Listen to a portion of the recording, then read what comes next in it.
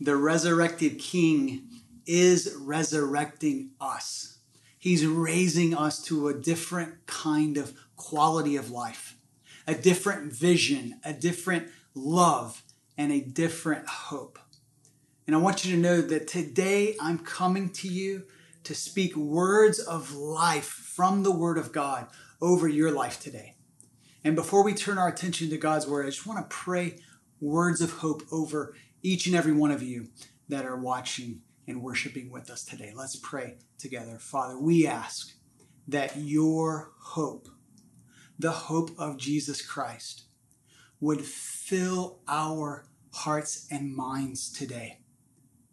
God, we need you, and we need you right now, in these days, in these moments, to speak your truth into our trouble and your hope into our despair. God, we give ourselves over to you again. We humbly listen to what you want to speak. We pray in the name of Jesus Christ. Amen. Well, I want to bring a message of hope to you today because I continue to have conversation after conversation with people who are struggling immensely in this season. Not only has this pandemic left us relationally starved, mentally taxed, and emotionally hurting, but then we all still suffer the effects of the everyday fallen world we live in. There's stress at work. There's concern over the health of loved ones. And now there's this cloud of injustice that's hanging over our nation as we absorb the horrible, tragic news of George Floyd's murder in the streets of Minneapolis. His death follows the death of Breonna Taylor and Ahmaud Arbery in their senseless, tragic, unjust deaths. We're talking about a man, a black man, in handcuffs, lying on the street with a white police officer bearing his knee down on his neck while this man is saying, "I can't breathe. Please, I can't breathe." And yet the officer persists and does not remove his knee. And moments later, the man is pronounced dead right there on the scene.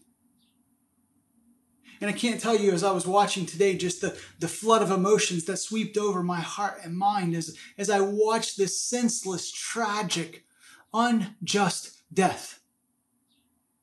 We remember the words of Martin Luther King when he said, "Injustice anywhere is a threat to justice everywhere."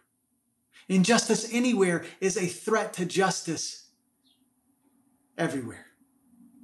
And these words remind us of the words of God spoken through the prophet Amos in chapter 5, verse 24, when he said, "Let justice roll down like waters and righteousness like an ever-flowing stream." That's why I want to speak words of hope over you today. And as we continue this Keep Moving series, sometimes it's hard to keep moving. And yet that's what God is calling us to do, to keep moving, to keep our eyes on him, to keep looking up, to remember who he is and what he's done for us through Jesus Christ. And so I want to speak words of hope over you. And I want to point us to the cross of Christ and the hope that is found in his life, death, and resurrection. Listen to the words of 1 Peter chapter 3, verses 18 through 22, as we're going to see three powerful reasons the cross gives us hope. We're going to see how the cross reconciles us back to God, how the cross gives us victory over all our enemies, and how the cross brings us freedom from our guilt. Listen to these words from Peter as he writes them for us. Verse 18 starts by saying this: "For Christ also suffered once for sins, the righteous for the unrighteous, that he might bring us to God, being put to death in the flesh, but made alive in the spirit, in which he went and proclaimed to the spirits in prison, because they formerly did not obey, when God's patience waited in the days of Noah, while the ark was being prepared, in which a few, that is, 8 persons, were brought safely through water. Baptism, which corresponds to this, now saves you, not as a removal of dirt from the body, but as an appeal to God for a good conscience through the resurrection of Jesus Christ, who has gone into heaven and is at the right hand of God, with angels, authorities, and powers having been subjected to him."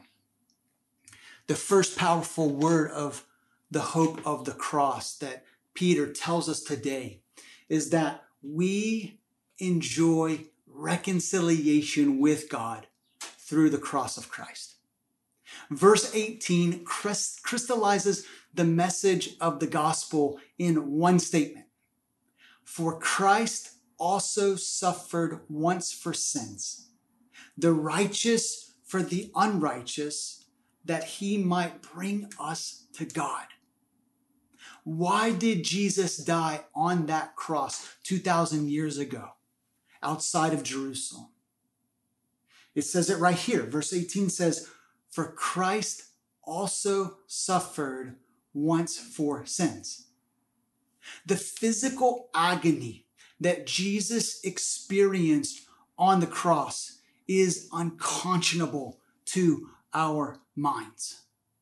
And yet, it was the spiritual suffering that defined his death and brought him his greatest pain. You see, Jesus on the cross bore the infinite weight of our sin and thus bore the just consequences and punishment for our sin in bearing the infinite weight of the wrath of God. It was our sins that he bore on the cross. Peter has already spoken about this in 1 Peter chapter 2, verse 24, when he says he himself bore our sins in his body on the tree, that we might die to sin and live for righteousness. With his wounds we are healed. This is why Jesus died for us. He bore our punishment. And Peter is clear to tell us that his suffering was unjust.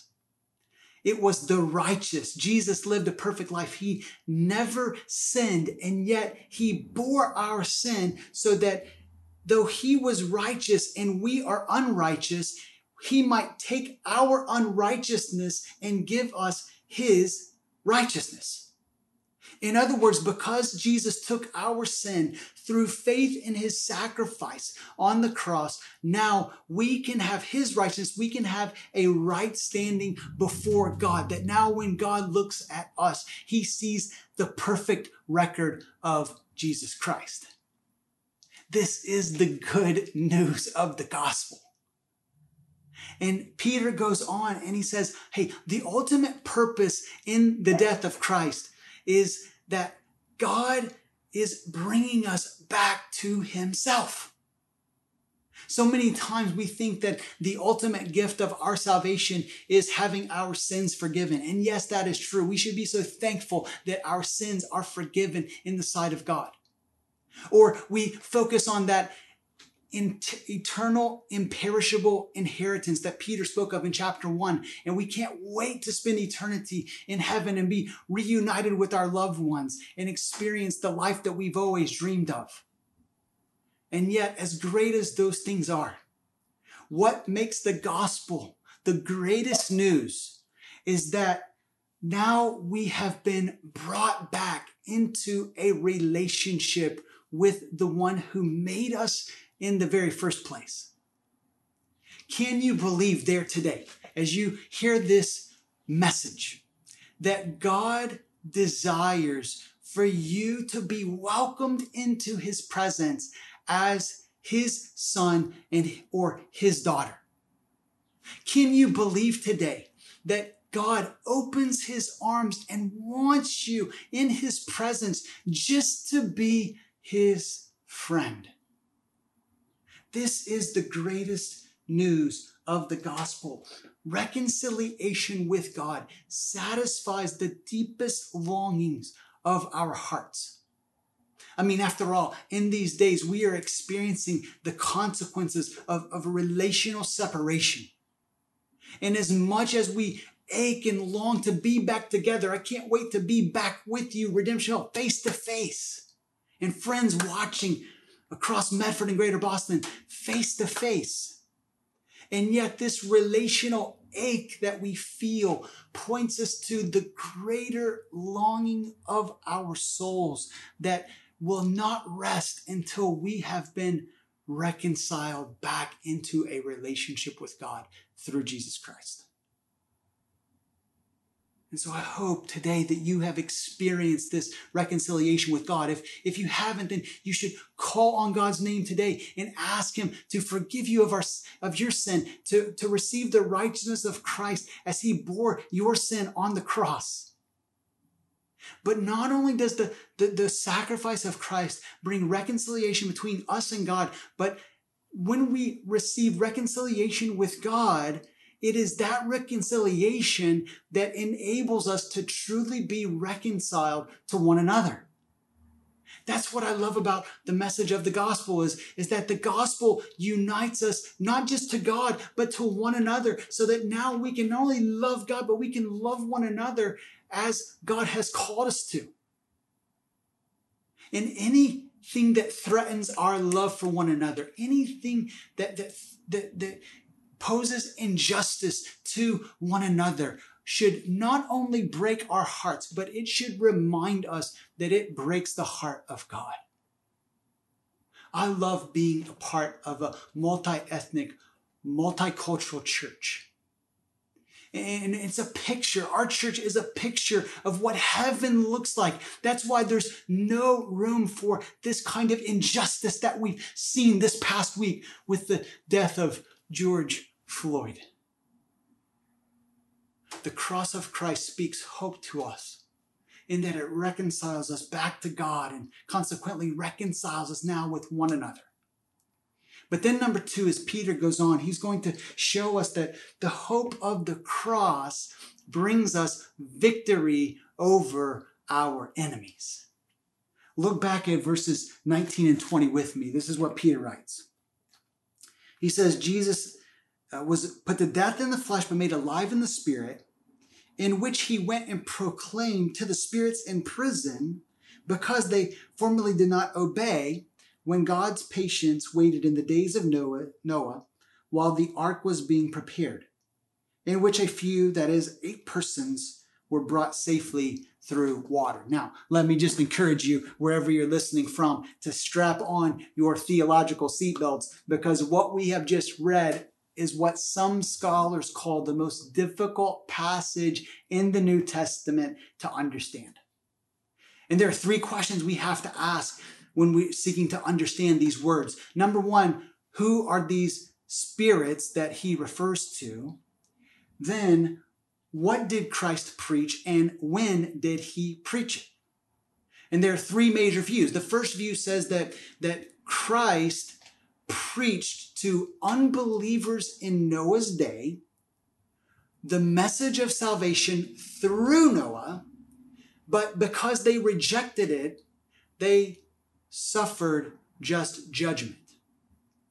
A second view, similar but not the same, says that Jesus preached through Noah in Noah's day to those unbelievers, but it doesn't say that he preached in Noah's day. It says that he preached the gospel to the unbelievers in Noah's day after his resurrection. That's view number 2.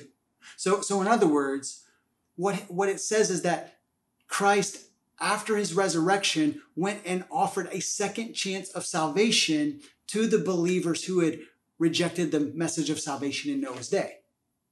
But we can safely reject that view because it clearly contradicts the rest of Scripture. The third view, and the most persuasive view, says that the spirits in prison refer to fallen angels that are disobedient and described in Genesis chapter 6, verses 1 through 4.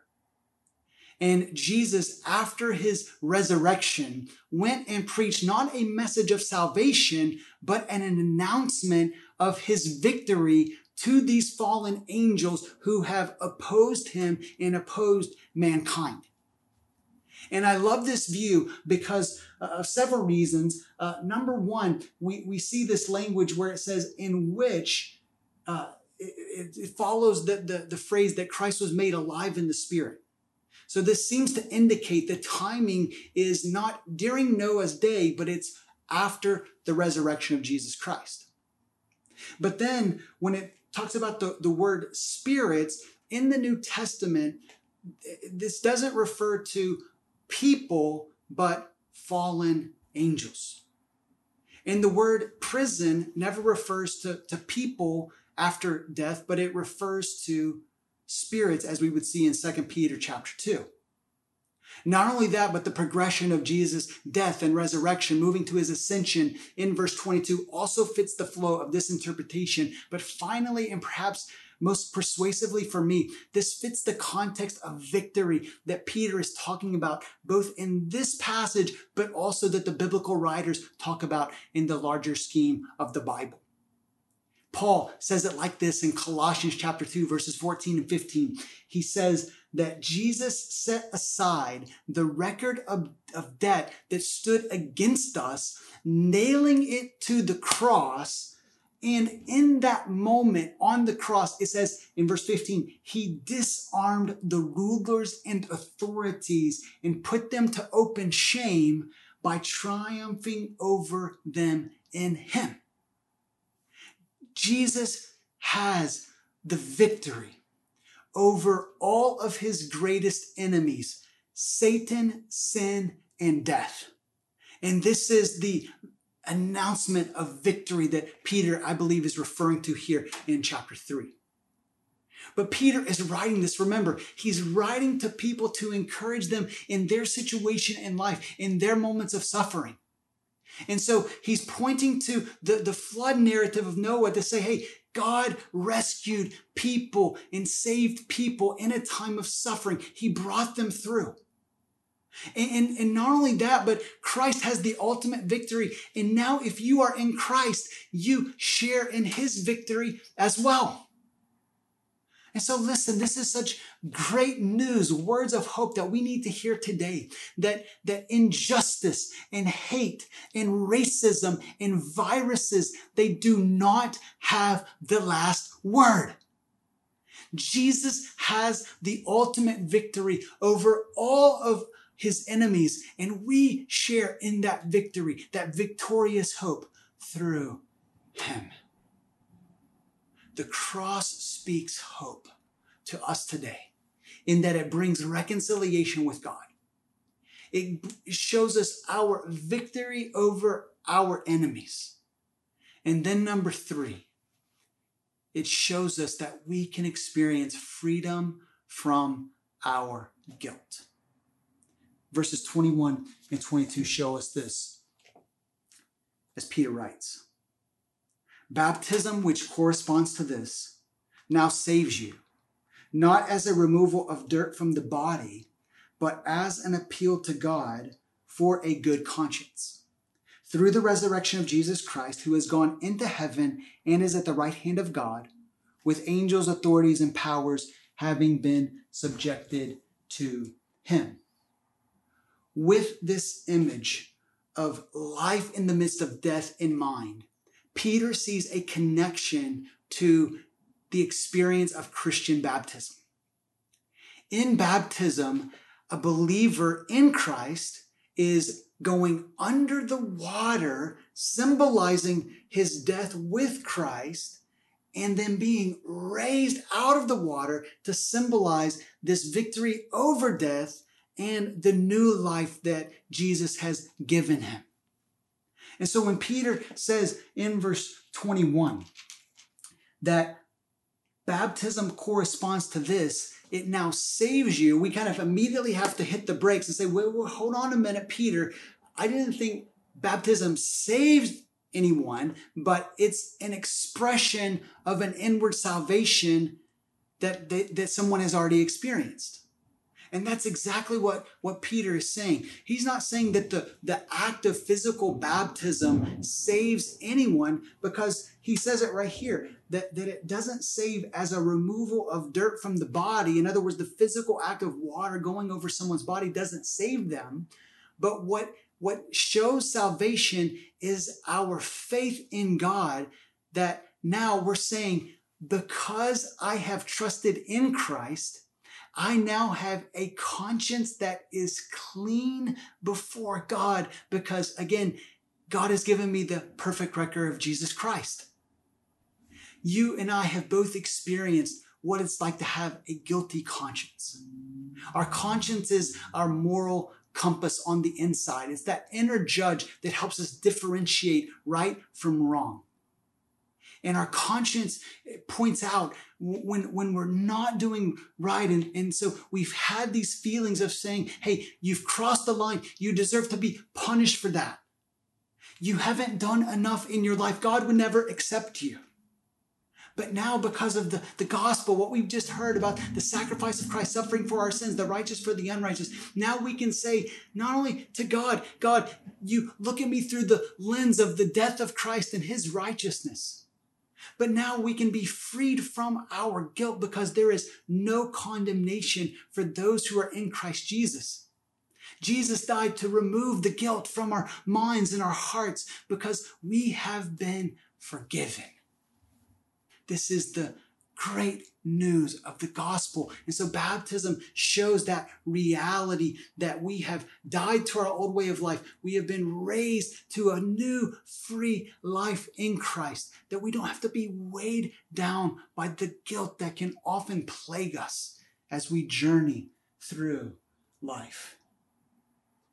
In verse 22, shows us how confident we can be that this is reality, because Jesus now sits at the right hand of God, and he has authority over all powers and angels and principalities.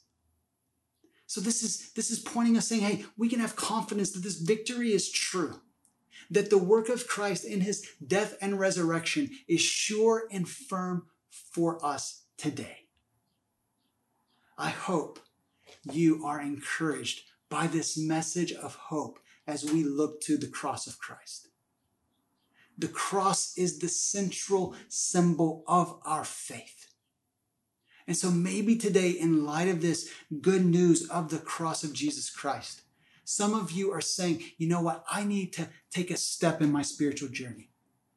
Maybe someone is saying, I need to take the step of believing in Christ and experiencing this reconciliation with God that Tanner's talking about, and this victory over my enemies, even the enemy of death, and a freedom from a guilty conscience. I want that in my life. If that's you today, if God is saying, hey, that's you, you need this, you need me in my life, I want you to text the word Jesus to the number on the screen. And listen, that number on the screen today is my cell number. I want my inbox, my messages just to blow up with people that are saying, hey, I want to follow Jesus Christ. But maybe for others of you, you have made that decision to follow Jesus, but you're ready to follow him in baptism, to outwardly declare the inward reality of what Jesus has done for you. If that's you, also text the word Jesus to my number so that I can help you take that step. But then perhaps some of you are just saying, you know what, Pastor Tanner, I'm with you. Those emotions that you described, I've been feeling them this week. Or maybe there's some other prayer need. Listen, if you need prayer in any way, I also want you to text the word Jesus to the number on the screen. And I'm going to follow up with you this week. Listen, we're going to stick together in these difficult times. We're going to speak words of hope to one another. We're going to point one another to the cross of Jesus Christ. It's in him that we keep moving forward to live the lives that God has called us to live. Let's pray together. Father, we thank you that in the midst of our pain and our hopelessness, God, you speak hope. You remind us of the cross of Christ and what Jesus has done for us. And so, Father, whatever it is that you are leading us to today, whatever next step it is, even if it's just to say, God, thank you for what you've done in the cross of Christ. Lord, we take that step today by faith. Help us to take that step. We pray in Jesus' name. Amen.